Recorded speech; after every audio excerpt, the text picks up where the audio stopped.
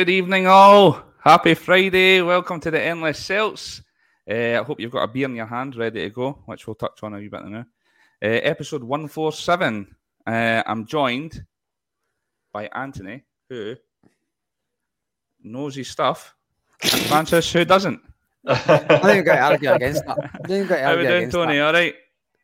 I'm doing very well, mate, and what an introduction. Thanks very much to you and Monty. Yeah, that's kicked my Friday off just perfectly. Franny, how are you, mate? Had a good week? I'm all good. We busy week at work. I'm not drinking beer because stupidly at the start of the week I agreed to go out and work tomorrow and now regretting it. Oh, no way. I know. It's one of the ones that seemed a great idea on Monday, but Friday at 2 o'clock, it's a horrendous idea. Well, before we get stuck into stuff, let's run through a couple of things. The normal stuff. The Super 6, which the code's still going somewhere. You'll see it along the ticker along the bottom. Super 6, the most recent. Let me just bear with me a second to get up. Franny's off the top spot again, thankfully. Sean Ross is up there again. Well done, Sean, mate. Franny's in there in second, and Alistair's in joint second as well. Myself is in fourth, which I can't believe. I always forget it. Luckily, Ross is messaging us every week saying, mind and get your Super 6 on. And James Bowie, or Bowie, hope I'm pronouncing one of them right. I'm feel like Stephen the Knight. He's coming up in fifth. A lot of the other Endless Celts boys are nowhere to be seen. Tony's going to be another one that says he keeps forgetting to do it. But,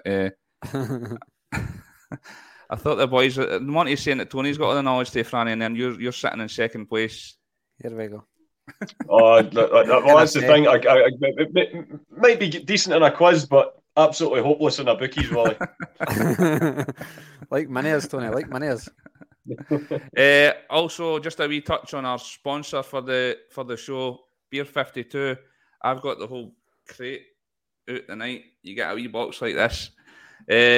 I think it was in the comments that if you go to www.beer52.com/Celts and you cover the postage, which is about $5, you get 8 bottles of beer ranging for all different flavours and all that. And I'm on a few of them tonight. You'll see a few of them pop up. Get on that. If you can. Aye, get a few. You get all sorts. You get a magazine and it tells you all about different beers and they send you them out every month for a fee. So have a look at that. You can get the first one for free if you go into that link that's in the comments that I've just mentioned. Give it a bash. Drink along with Endless Celts on a Friday night and listen in. And if you didn't like it, just get Stephen to transfer your $5 because, by God, does he love it. He loves it. There's Monty being nice to you now, Franny. Cheers. But the football's back. A lot of people all over social media getting it. They don't like the international football. So Celtic are back this weekend. I'm not one of them. Love my country. Love what we've done recently. We're going to talk about the international and the international Celts in particular. Tony, raving about the Scotland again now. We're doing brilliant. How good was that, the last 3 games there in a week? 3 very different games, Wally, and 3 tremendous performances and got the results we wanted. Going right, but I think back to the first game, it was a special night in the Anthony household. Jude, he was a mascot for the teams coming out. So he met a lot of the ex-players and that do all the media stuff now. It was absolutely a brilliant night and just one of the nights that he'll never forget, sort of thing, and proved to be a lucky mascot with the result. He did, aye. He then, it's the sort of home nation kind of derby sort of thing. Feel the match against Ireland, went behind, pulled it back, got the win, and then we, had to dig in deep. Ukraine were going for their lives. They were wanting to win the group as well, but I think Scotland deserved to win it, and I might be trying to be a bit controversial here. I mean, I get that we all want to go to a World Cup. Of course we do. That's France '98 was the last time we qualified for a World Cup. But I must admit, if somebody had said to me before the game in June that we wouldn't go to Qatar, but we would win the Nations League to give ourselves the best possible chance of going to Germany 24, because I don't know about you, I think Germany, like the 2006 World Cup was a brilliant tournament. The Germans you just know are going to put on a show and we'll have like a proper football tournament. I think the thought of Scotland being at Euro 24. If I could only have one of the two, I would pick the German Euros every day of the week.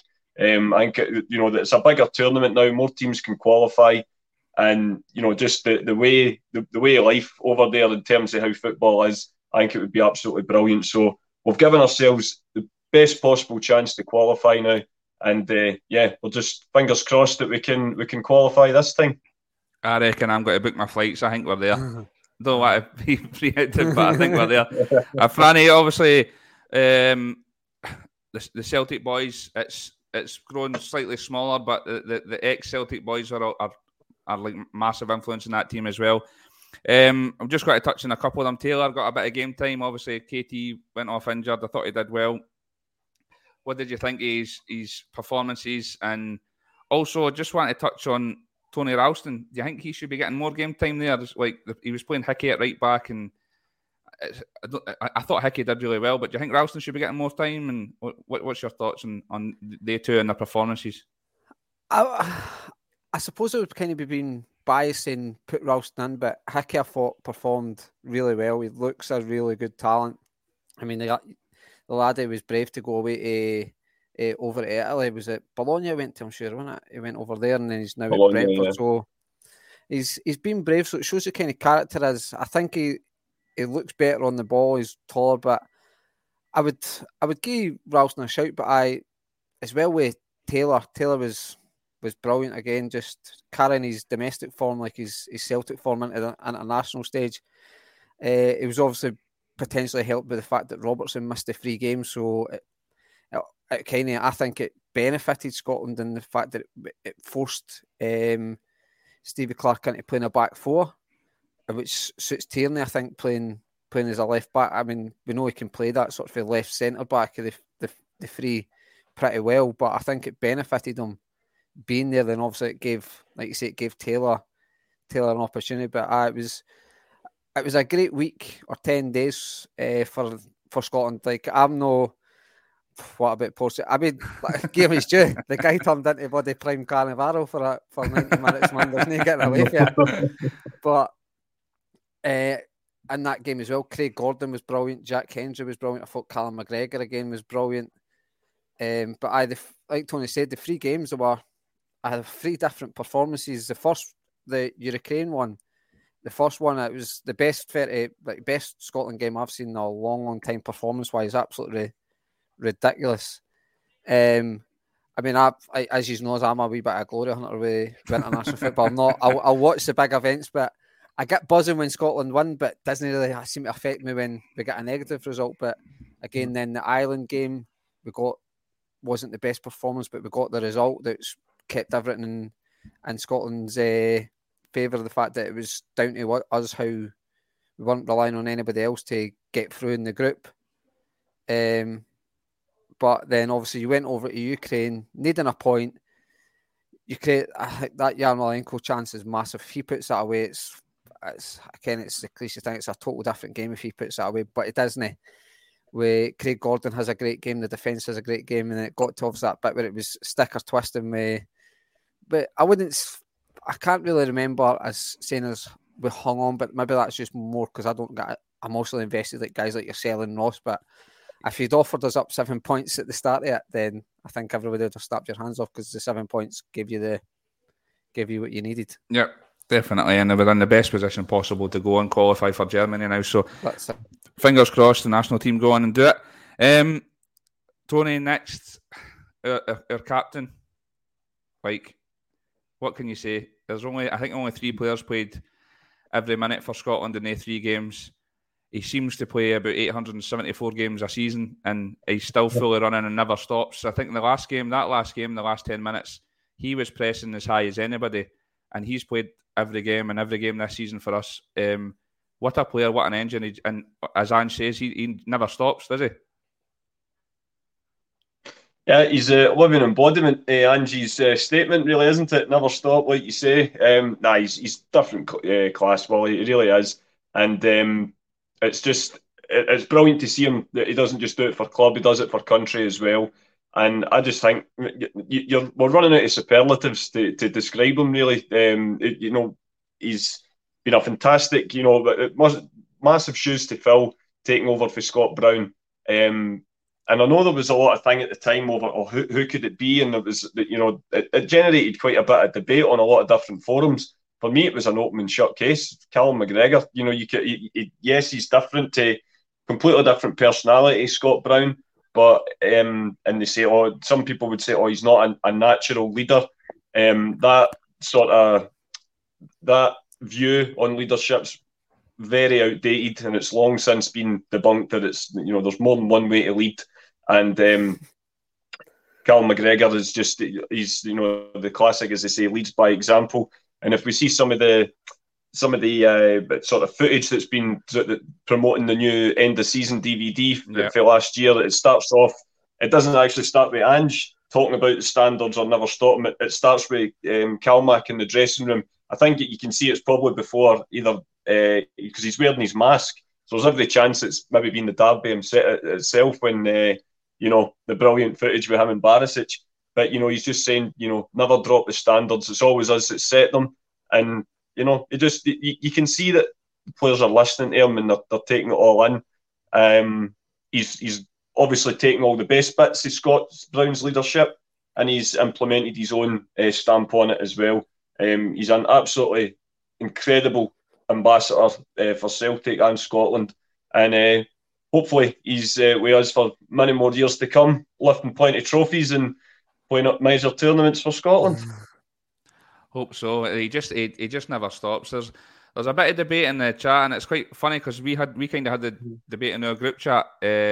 Obviously, that Big Stephen, as I don't know, Porteous must have photos of him because he's absolutely madly in love with Porteous. But Danielle's been talking about Jack Henry and his performances, and do you think it was maybe a bit too early for us to let him go? Did Ange even had a look? There's a lot of people saying that he's not good enough. And what's your thoughts on Big Jack Henry, Franny? Do you think that it's somebody that we could have kept hold on and he could have done a job for us? I think Daniel's point is that he's better than Welsh, which I think is a fair point. What's your thoughts on that? It's because I think a lot is, or maybe with the benefit of hindsight, for me, what I can remember, Jack Henry, I can't remember him putting in any decent performances at Celtic. My last in memory of Jack Henry, I think it was actually against Dundee, where he just seemed to take the ball out and just done a big half circle with the ball and that. And it just looked like the wrong guy in the wrong move. It's just one of the moves, I think, for him that didn't work out. It's not to say that he's a bad player. Would he work under Ange? I think he would, even though it was Ange that kind of let him go. But I would like to think he would work under Ange, but I think I'm kind of speaking the benefit of hindsight based on what I've not really seen him playing since he left Celtic. I've only really seen him playing with Scotland, so I'm basing it on that. But I mean, Ange likes a good-looking guy as well, so he would certainly. That's one box ticked. Aye. So the boys in Scotland, they've done us proud. Our other international Celts, I know Gigi's had time. He's picked up a wee injury, which we'll go on to after this. The Japanese boys, I think they played USA in their first game, and Maeda got a start up front, which I thought was pretty interesting. Up there, I think it's the same sort of formation Ange plays the Japanese national team, and Maeda was the focal point. What do you think about that, Tony? Do you think that's? I thought it was pretty interesting because he's been brilliant for us on the left, and in my opinion, I know he's had his critics recently, but number one, Kyogo didn't play every minute he was away, which is always a good thing. And number two, Maeda playing up front, thought it was pretty interesting. Yeah, it was, and it's something that there was a lot of chat about at the end of summer. Why didn't we sign a third striker, or this, that, and the other? We are yet to go. And I think Ange solved the problem, and with the one transfer, obviously Haksabanovic just came in, who looks very versatile, but I think Maeda is a threat through the middle. Said that we've seen it sort of glimpses last season. You think of when he went through the middle at Fir Park and he scored that night, and he obviously started up front in his debut game. Yep. He played against Hibs through the middle, and he did the business. You think of everybody in their dog was saying that Giakoumakis was created in a lab for Livingston away. Everyone thought I was at the game that day. We were in the bar beforehand waiting to see the team. No Giacomakis in the team. Here we go again. And Maeda started through the middle, got the goal, and did the business. So yeah, I think he's been the whipping boy for for the scapegoat sort of mentality for within a section of support recently, because when if you only lose one game domestically in a calendar year, you have to pick on somebody. You have to have something to fill the airspace, and picking on Maeda is as good a subject as anything else, I suppose. But yeah, it's Maeda this week, mate. That'll be somebody else in a couple of weeks' time if we drop a point. But Maeda's just he's the flavour of the month for the boys that just being miserable is the only thing that makes them happy. I totally agree, mate. I think for me he's a good option up there as well. And I know I'm going to go on to it later on actually with the window and people saying we should have signed a third striker and the injuries that are coming and stuff like that. So I'll leave that to later on. But he's definitely a third option up there for me, and I think he does his best work on the left. But I think he's a great option up there. Kyogo started the second game. I think they drew 0-0 with Colombia, if I'm not wrong. So no goals for the guys. And Hatate wasn't even in the squad the first game and benched the second game. So I think that's either Japan have got an unbelievable midfield or the manager doesn't fancy Hatate. Didn't even, and it's another thing. I'm going to go into that next as well about the whole internationals, and it's a yay or nay for fans because of injuries and all the rest of it. And I can understand it for that viewpoint where Hatate's went and he's not even got a single minute in the pitch. He's travelled all that way, all the rest of it. But Hatate's been brilliant this year, Franny. And what do you think? Japan midfield must be brilliant. It must be. It seems the only logical reasoning behind it is Japan's midfield must be brilliant.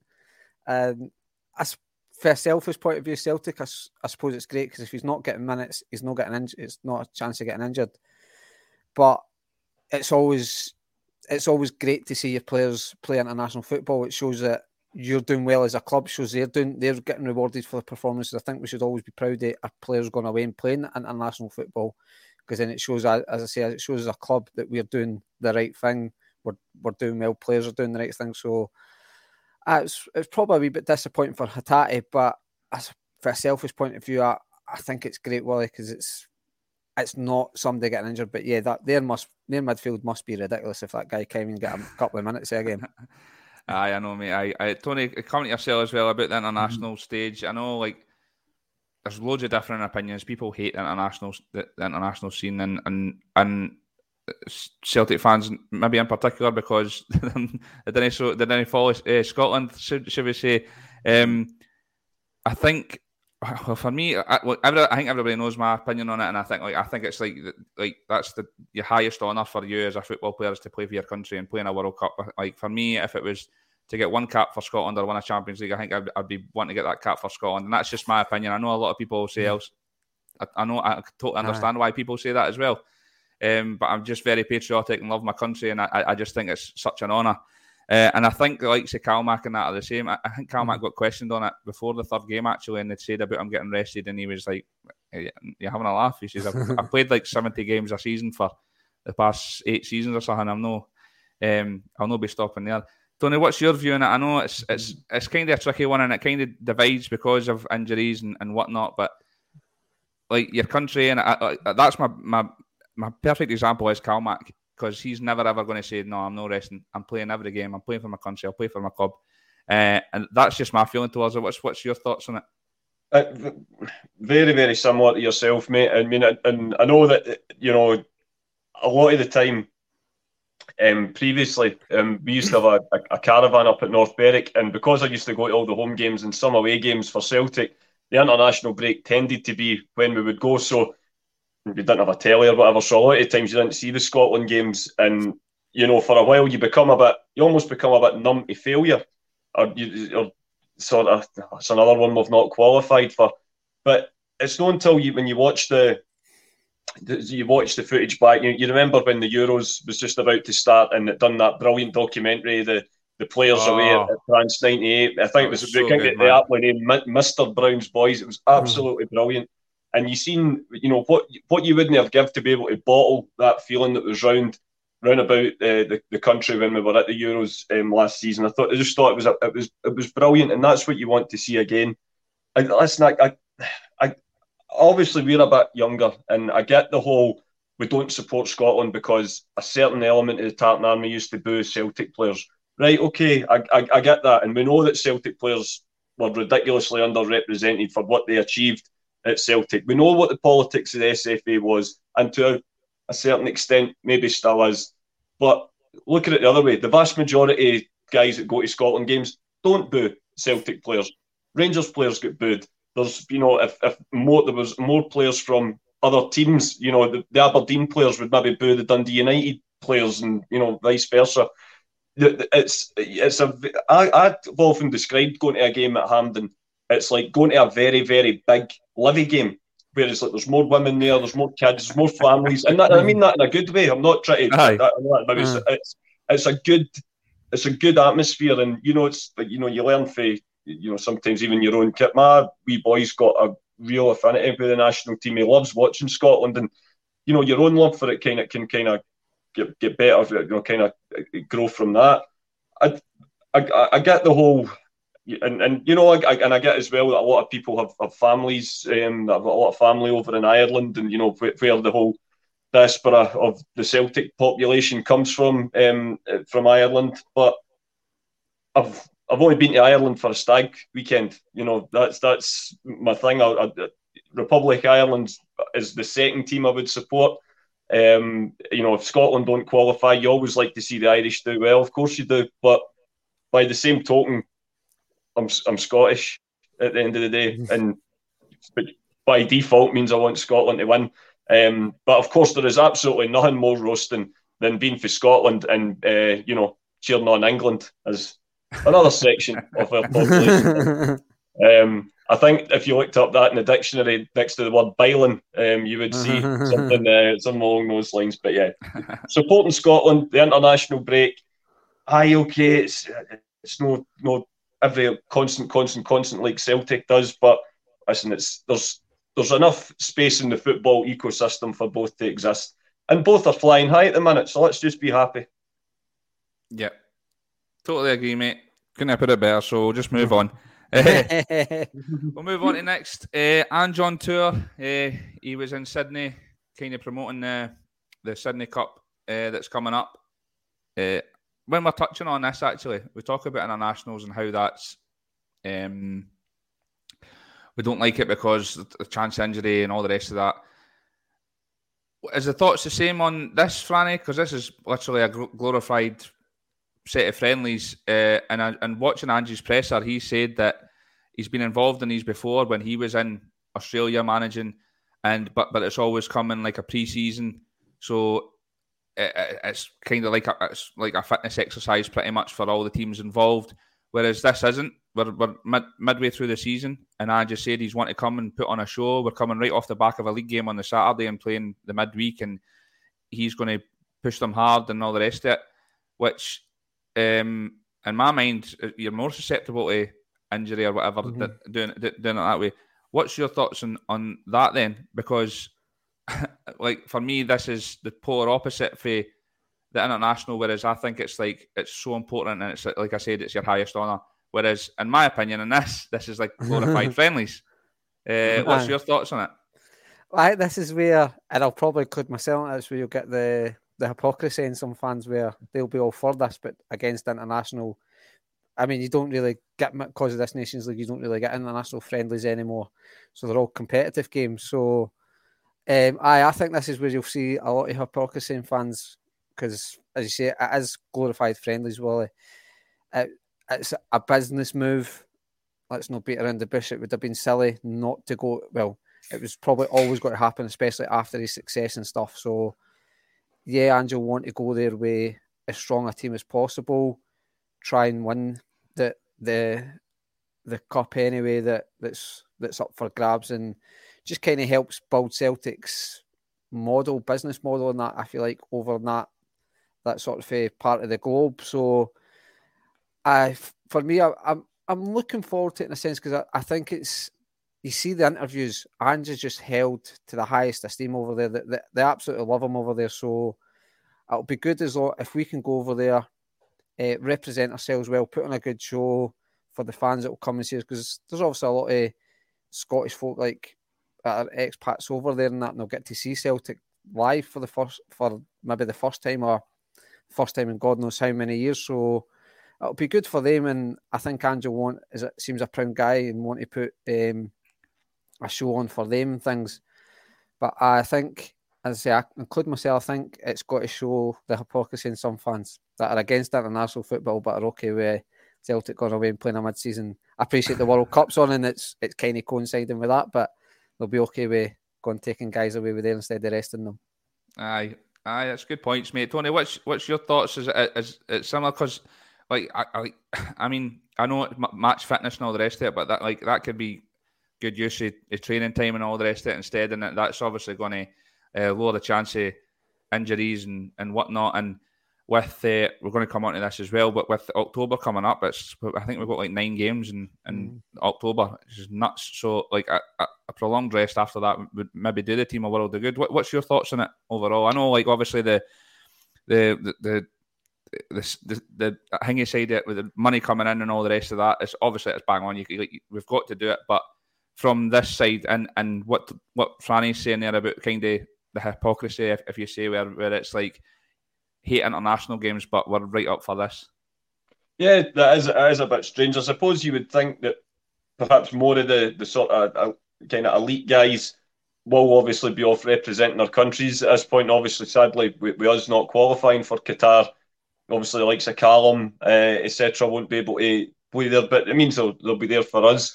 I mean, I'll be honest, now that there's a proper team in blue going to be playing at it rather than what would have become a circus had the other lot been joining us, I'm actually quite looking forward to watching it now, and it'll probably, I know Stephen had been, on our podcast, had been chatting to the boys for the Celts Down Under podcast. There's maybe a wee chance for us to chat with them and kind of get a feel for the Celtic sort of how it is down under at the moment. I think it'll be like you say, Ange just looks so at home down there. He's held in such high regard. It must be a real kind of jolt in the arm for him, being able to kind of sit in front of serious sports people rather than the chimps that he has to do on a daily basis up here. But he'll be looking forward to getting back there as a homecoming hero. As we've kind of built on Ange's homecoming tour. He goes back as a champion at Celtic, and his team's participating in the Champions League. You never know, by then we might have been able to say that we're going to be competing in the latter stages after Christmas. Like you say, they are essentially glorified friendlies, and it will, like you say, would you rather somebody got injured at that or off representing their countries? You're absolutely right, Willie. The argument doesn't hold up. Like you say, whether or not we come home with the trophy, I'm not going to lose much sleep over. But yeah, I think it's an opportunity to grow. Obviously, having a team for the Premier League as well is obviously going to increase the TV viewing figures. I would argue. Obviously, we're the headline act, but Everton are a massive club in their own right as well. We have great support, and I can't. That's terrible. I actually can't remember the other 2 teams that are playing in it, Wally. But it's I think it'll be a nice little kind of sideshow for the fact that we don't have a country to support at the World Cup. So yeah, I'm kind of looking forward to it, I must admit. I think that says it all, mate. I'm looking forward to it, but I can't actually remember the other 2 teams. I think that says it all, doesn't it? Surely got to be Sydney somebody, because it's a Sydney Cup, so surely there's somebody with Sydney in their name playing. Put it this way, well, the headline act very rarely cares about who's on the undercard, do they? Well, that's true. That's true, mate. That's true. Loads of pressers when he was over there. I don't know if you caught them. They were brilliant. You can tell he's a bit more at ease with these guys and not as defensive. And it's funny because you said that, and I watched his presser today back here, and somebody actually asked him the question about how it was being home and what the media were like there compared to here. And I think he basically said, I brought it up, somebody mentioned it in the comments saying that, like, it wasn't a holiday, by the way. This wasn't a holiday going back there. This was like, it was work. And then he says, And he was like about the media, he says, like media, user media. And he says, I'm not going to say anyone with a wee cheeky smile on his face. And it's like, aye, yous are all the same, yous are all sharks. I thought it was really good. But lots of stuff he touched on. I don't know if you've seen it. I thought it was interesting. I wanted to talk about it when they were talking about the Socceroos, the Australian national side, and they were asking him about if he's been keeping an eye on our progress, and touched on 2006, the World Cup, when he was in charge, and the players that he had then, and kind of touched on Moy and stuff like that. But he says he's been keeping an eye on. He'll always be a fan, and it looks great. And he was touching on, he still keeps an eye on his old teams and all the rest of it. But they talked about Rogic and like the influence he'll have in the World Cup and how good he is. But then they kind of spoke about him leaving, which and I was always under the influence that he left because he was homesick, or and I know social media you get all sorts, but that's what I was led to believe. And he kind of said along the lines of, listen, this is all he's ever known with Celtic. He's been there so long. He came as a boy. He grew up in the same city, played for the same club for so long, and it's a very demanding club. He says, you lose one game and everybody's on you. He says, look at it last week, pretty much talking about St Mirren game. He says, it's a tough place to be, and it's like the standards are like up there, and like the boy's still a young boy. He wants to go and take in another city and take on a new challenge. So he went to West Bromwich. Blows my mind. Honestly, Franny, what's like? I don't know if we've talked about it since he signed for West Brom on the podcast, but it's a mad, surreal situation, especially because he had him like, I think Rogic at his peak was like Rodgers right in the middle of these trebles, and then I think he was getting back to that now, if not eclipsing that, because he was playing 90 minutes. Just seems a strange one for him to go. You could understand if he went to a big European club, but he's ended up at West Brom. I mean, what's your thoughts on that?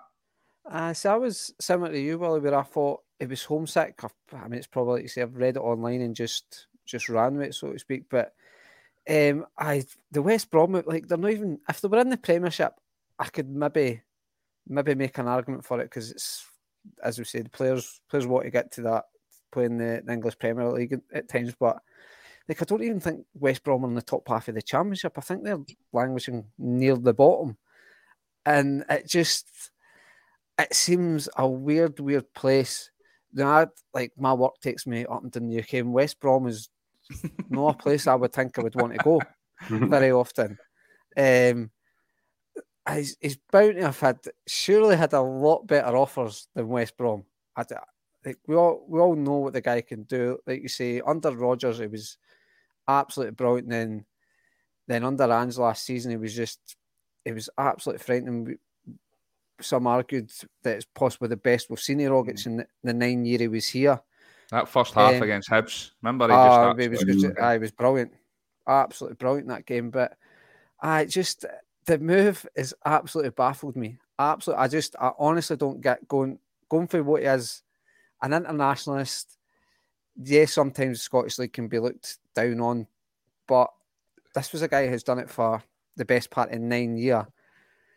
I'm not saying he would have went and done, like, going to a top 6 team in England and things like that, but surely could have found himself somewhere better than West Brom. I honestly don't get that move at all. Well, I don't understand it.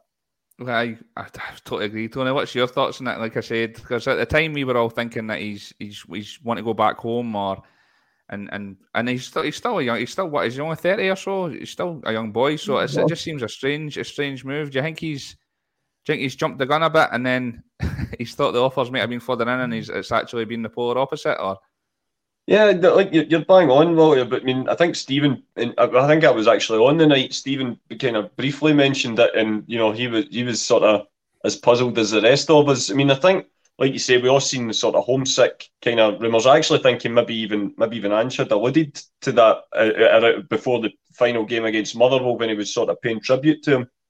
But then you seen some more kind of sort of darker rumours on the internet that he perhaps wasn't in a very good place, and there was a bit of concern for his well-being. I think that was coming from down under. It was from the Australian press. So for then on in, it's just a case of, whatever he decides, let's just make sure he's okay. But yeah, like you say, he could. But Tam Rogic could play anywhere, and I just wish he was still doing it for us, because he absolutely. And you think of all the people that would be but you could maybe understand it if it was maybe Lenny, or perhaps Ronnie Dyler or someone like that, who he didn't have a great. But you thought, Ange was the international manager as well. But then obviously the rumours then flew out that he was going to be joining up with Lenny over in Cyprus as well. So you know what it's like. The media will print anything or type in if it gets them in the next news cycle. But in terms of when it eventually did happen that he was going to West Brom, I mean, it is a strange one. There's no two ways about it. I think Frank Skinner's the most high-profile West Brom fan, and even he admits that this is the place where football stops. You know what I mean? It's the backwater to end all backwaters, so to speak. And but obviously, good luck to him. Hope he does well. But it's just a strange one. Maybe you never know. In January, if we're needing a bit of creativity, Ange will go, "Come on, son, come back. You're always welcome. We hope, man." But we all love him, and we hope it works out. But yeah, in terms of West Brom can count themselves very lucky. That's all I'll say. We miss him dearly. And this is the God's honest truth. Watched that last game. My dad came in, and I was heading out that night. My dad came round for the game, and see when he went off, I just started howling and greeting. But I was doing that old, I can't show him greeting because my dad's there. And I was like, oh, Jesus Christ, I'm just howling and greeting. And I turned around and my dad was howling and greeting too. We just gave each other a big cuddle, and I was like, it's all right. We miss you, Rogic. But all the best. It's a strange one, though. Strange one. Ange and the pressers. I watched about 3 or 4 of these Sydney pressers, which I think Jed said it in the chat that they were brilliant, and as every interview with Big Ange is. But every presser I've seen him in for the last 3 weeks, he's getting asked about his future and all the rumours about him leaving and all the rest of it. And his reply has been the same every single time. He concentrates on what he does the here and now. All that stuff will take care of itself afterwards, which for me is a bit worrying. But we always know he's never going to be here forever. We always know that. But for the good or the bad, obviously we want it to be for the better, because he's been successful rather than an alternative. But he'll never be here forever. But the thought, you don't think about that. You don't think about the future. I don't know if you use. I never ever think about that sort of stuff. I just think the here and now is amazing. And just here forever. This is like the best life ever. Let's just keep rolling with the times. And it's funny when you start hearing these rumours. We kind of talked about it in the pod, Franny, before, and said that we don't think he'll ever leave. He's obviously very loyal to the club. He loves what he's doing here. He's taking on the fans. He's taking on what the club's about. He loves the city. But then when you start hearing all these rumours and all the time, and then you hear him saying wee things like that, does it start to worry you a bit? No, Willie, but I think maybe it's more I'm trying to just not think about it too much. I think the way he talks, he seems a very genuine guy, and if he was to leave, I think it would be at the end of a campaign anyway. I don't think he's the type of guy that will jump ship mid-campaign and stuff. But I'd probably howl and greet when he goes. Like I'm like you, Willie. I'm not wanting to think of a time when Ange isn't a manager. It's too good a time now. Yeah, it would be silly to think that he'll never leave. Because if he keeps on doing what he does and then manages to improve us in Europe, the vultures in England will start looking. It kind of goes back to the players representing the national team. I don't know if an honour's the right word to use, but it shows that Celtic are going in the right places as a club if the big teams down in England are coming looking to take your manager away from you. They're obviously impressed by what he's doing, so Celtic will be in a good place. But I wouldn't say I'm worried, Willie, because I'm a bit like you. I'm living here now. Keep him. I just don't want to think of a time when Postecoglou's not here. It makes me feel okay every time there's something bad. Even like when you talk about the pressers, he joked about how he had to go halfway across the world because he lost one game and stuff. It's just wee things like that. I'll miss his wee quips and things. So I love that about his comments as well. See, when he keeps getting asked about it, that's exactly what he says. He says, when I first came in, I wasn't making it through Christmas. Now I'm getting touted for every club going down south. He says, I know in 6 months it'll change again. He says, that's football. It's just the fact that every time I hear a presser, I want him to say the words, I'm not going anywhere. I'm staying here for another 5 years. And you don't hear that. But that's not necessarily saying he's going to go anywhere. And that's what he's like about every question that's asked of him. He's very, he doesn't give anything away. But Tony, what's your thoughts? Are you worried about? For me, I don't think anything in the foreseeable anyway is never ever going to happen. Obviously, down the line, that might be the case. But I don't know. It's just like you kind of feel like you want some sort of comfort in him saying no, but he doesn't say no, but he doesn't say either. So that's the thing. See, and even if he did and says, I'm going nowhere for the next 5 years, I can guarantee you the Daily Record the next day would print Ange refuses to commit to Celtic for the rest of his career. It would be something like that, or in less than half a decade, Ange won't be the manager. Some try to create panic like that. I'm kind of like yourself, Willie. I don't think there's anything down south that would particularly interest them at the minute. I know obviously Graham Potter's moved to Chelsea, but Brighton and Hove Albion are, they're a well-run club, don't get me wrong, and they're sustainable and whatnot, but they're small fry. They're, let's be honest, they're a tadpole in the Pacific Ocean of the Premier League, but they're no great shakes. Leicester are very much on a downward spiral, which you could foresee that happening the minute. Obviously, the owners made a lot of their fortune in travel, which has obviously took a hit in the pandemic, and obviously the tragedy that happened to the current owners. I think it was their father who perished in the helicopters. Right, yeah. I can understand why perhaps their energy for it is perhaps dwindling a little bit. And the minute you stand still down south, you start going backwards. So I don't see it being the attractive proposition that it maybe even was a few years ago when Brendan left. In terms of the rest, the toxic mixture of arrogance and ignorance would mean that all the sort of top dogs, in inverted commas, wouldn't possibly consider somebody up north going down. And like you say, I don't think there's anything really. I don't think there's any club down there that can offer him what we can at the present moment, because apart from maybe his own ego, one of Brendan's biggest one of his justifications for leaving was that he wasn't backed by the board, which is absolutely open to debate. Mm-hmm. Ange can't debate that. He has been backed very much, and he appreciates that. Don't get me wrong; he's never said that he hasn't been.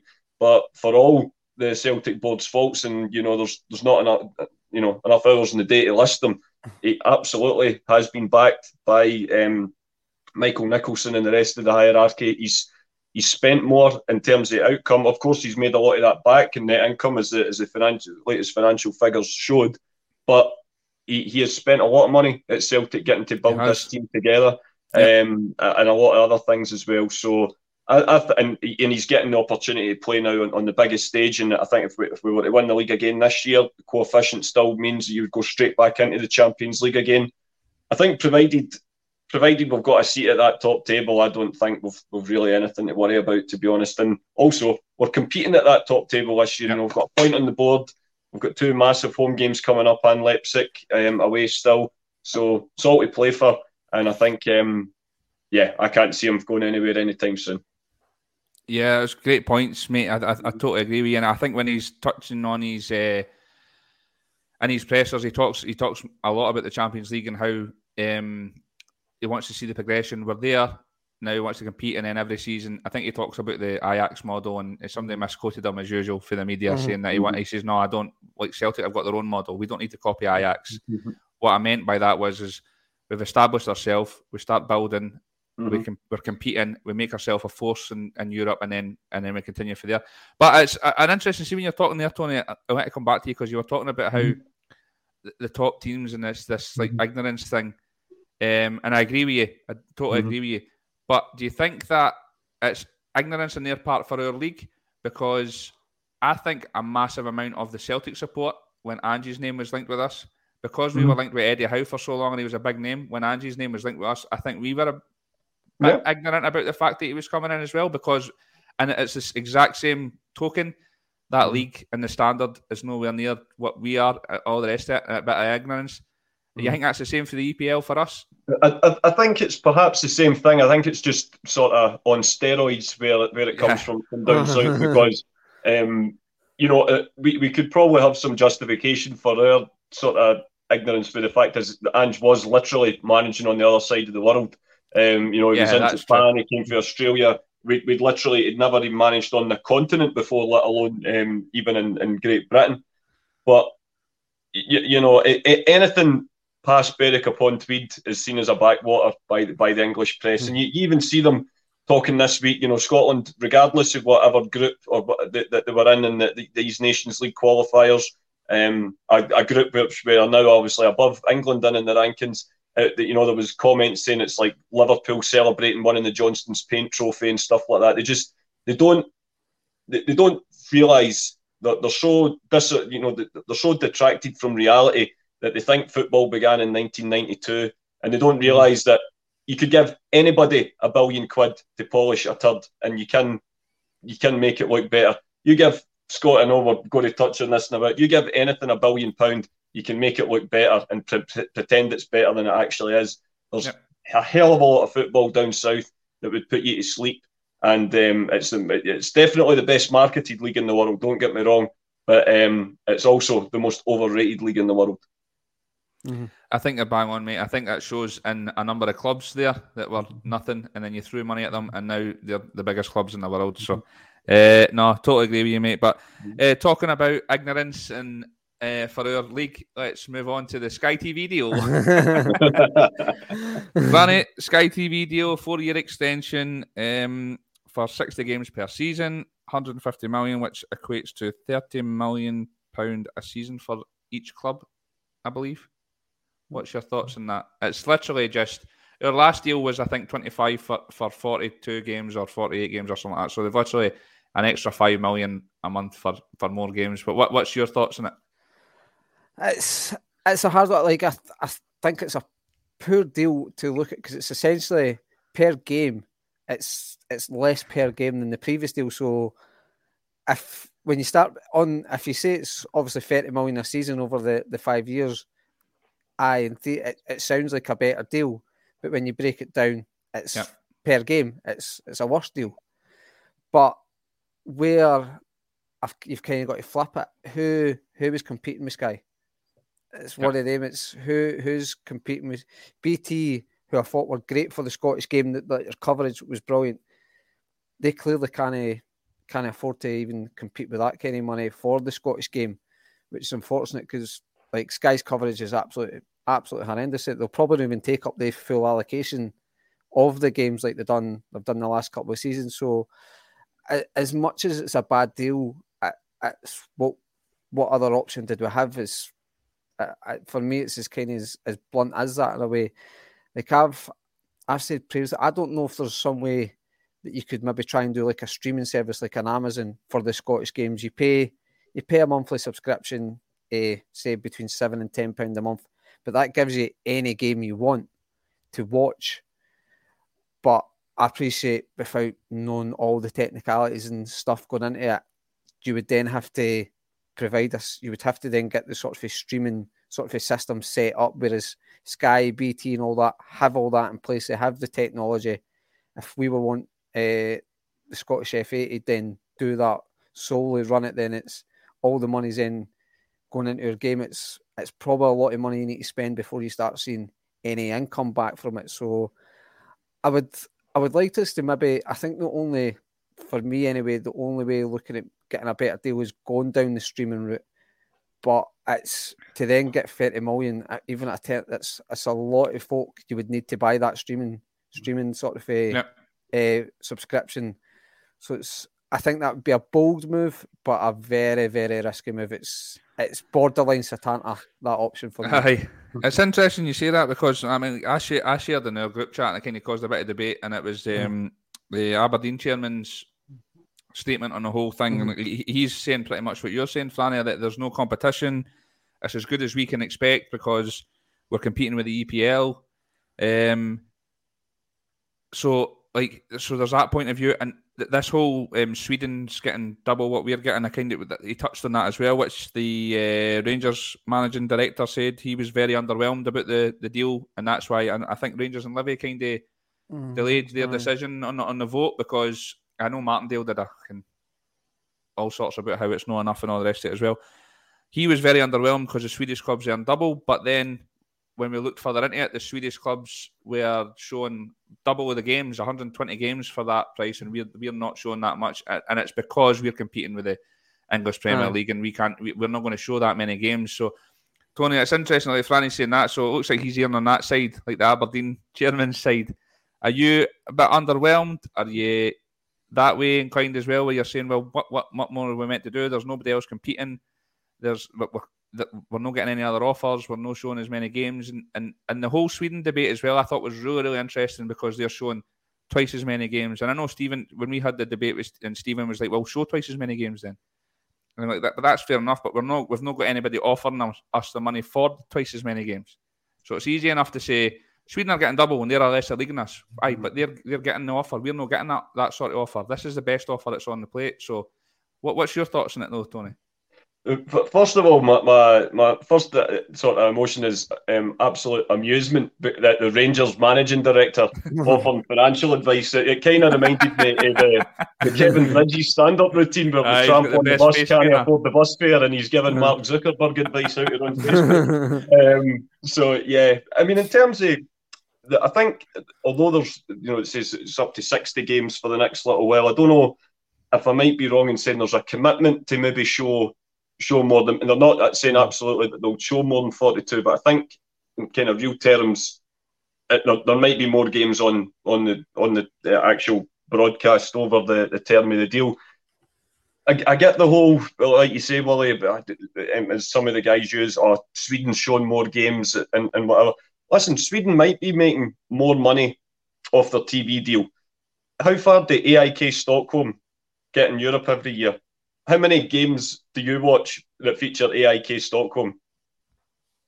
Nothing, because it's and of course the standard 11 and the cost of living is a lot higher in Sweden as well. In the Nordic states, okay, they have higher incomes as well, but it's just as silly to compare the deal with Sweden as it is to compare a deal with England, for me, for different reasons. Yeah, but it's still not like for like.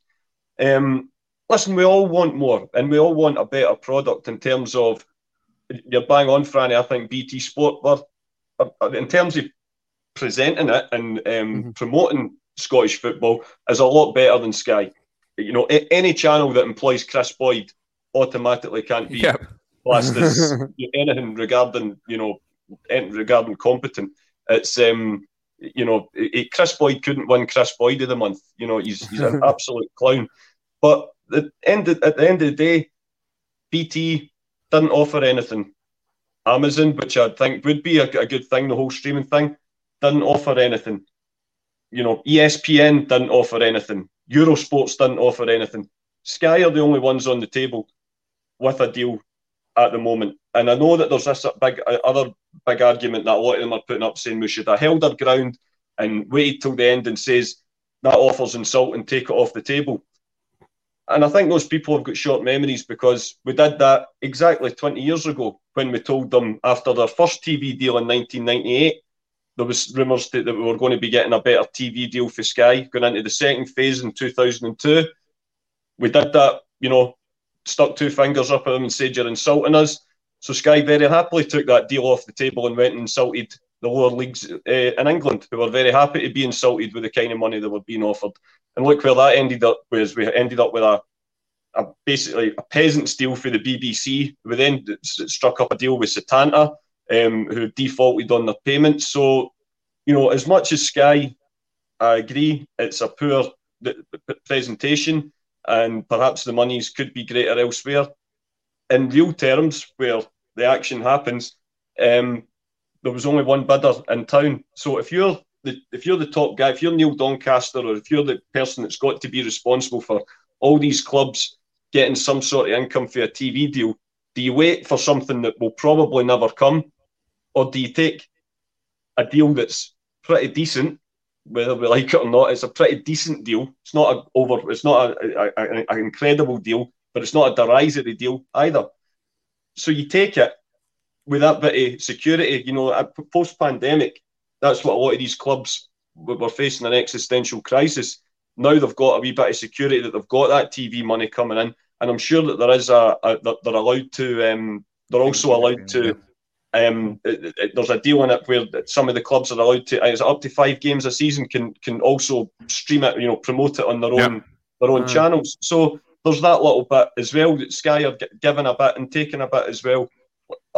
Hopefully, and you never know. That they've renegotiated this deal halfway through this deal with more money, granted for maybe lesser games. But by the same token, what's to say that they won't do that again in 2.5 years? And if Celtic and Rangers continue to get into the Champions League, if the teams that finish third and fourth can maybe break that wall and get into the Europa League group stages or get into the Conference League, if Scotland start qualifying for tournaments more regularly, then there's no reason to suggest why that TV deal wouldn't be renegotiated again. I'm not Rupert Murdoch's mascot by any chance. I can't stand Sky Sports coverage. I think it's awful. But maybe this deal will maybe make them sit up and say, right, well, that's to improve as well. What you're saying is that's come in the statement, mate. They're saying that it could potentially lead in a couple of years to 38 million a season per club for 80 games, and then continuously grow. So it's business. It's what you've got to do, and I think you've absolutely nailed it. Bang on there, Tony. Everything you've said, I totally agree, and I think a lot of the chat are saying the same. Brown Warriors totally agreeing with you here and saying that there's a global crash coming. Take fucking money now. It's absolutely bang on.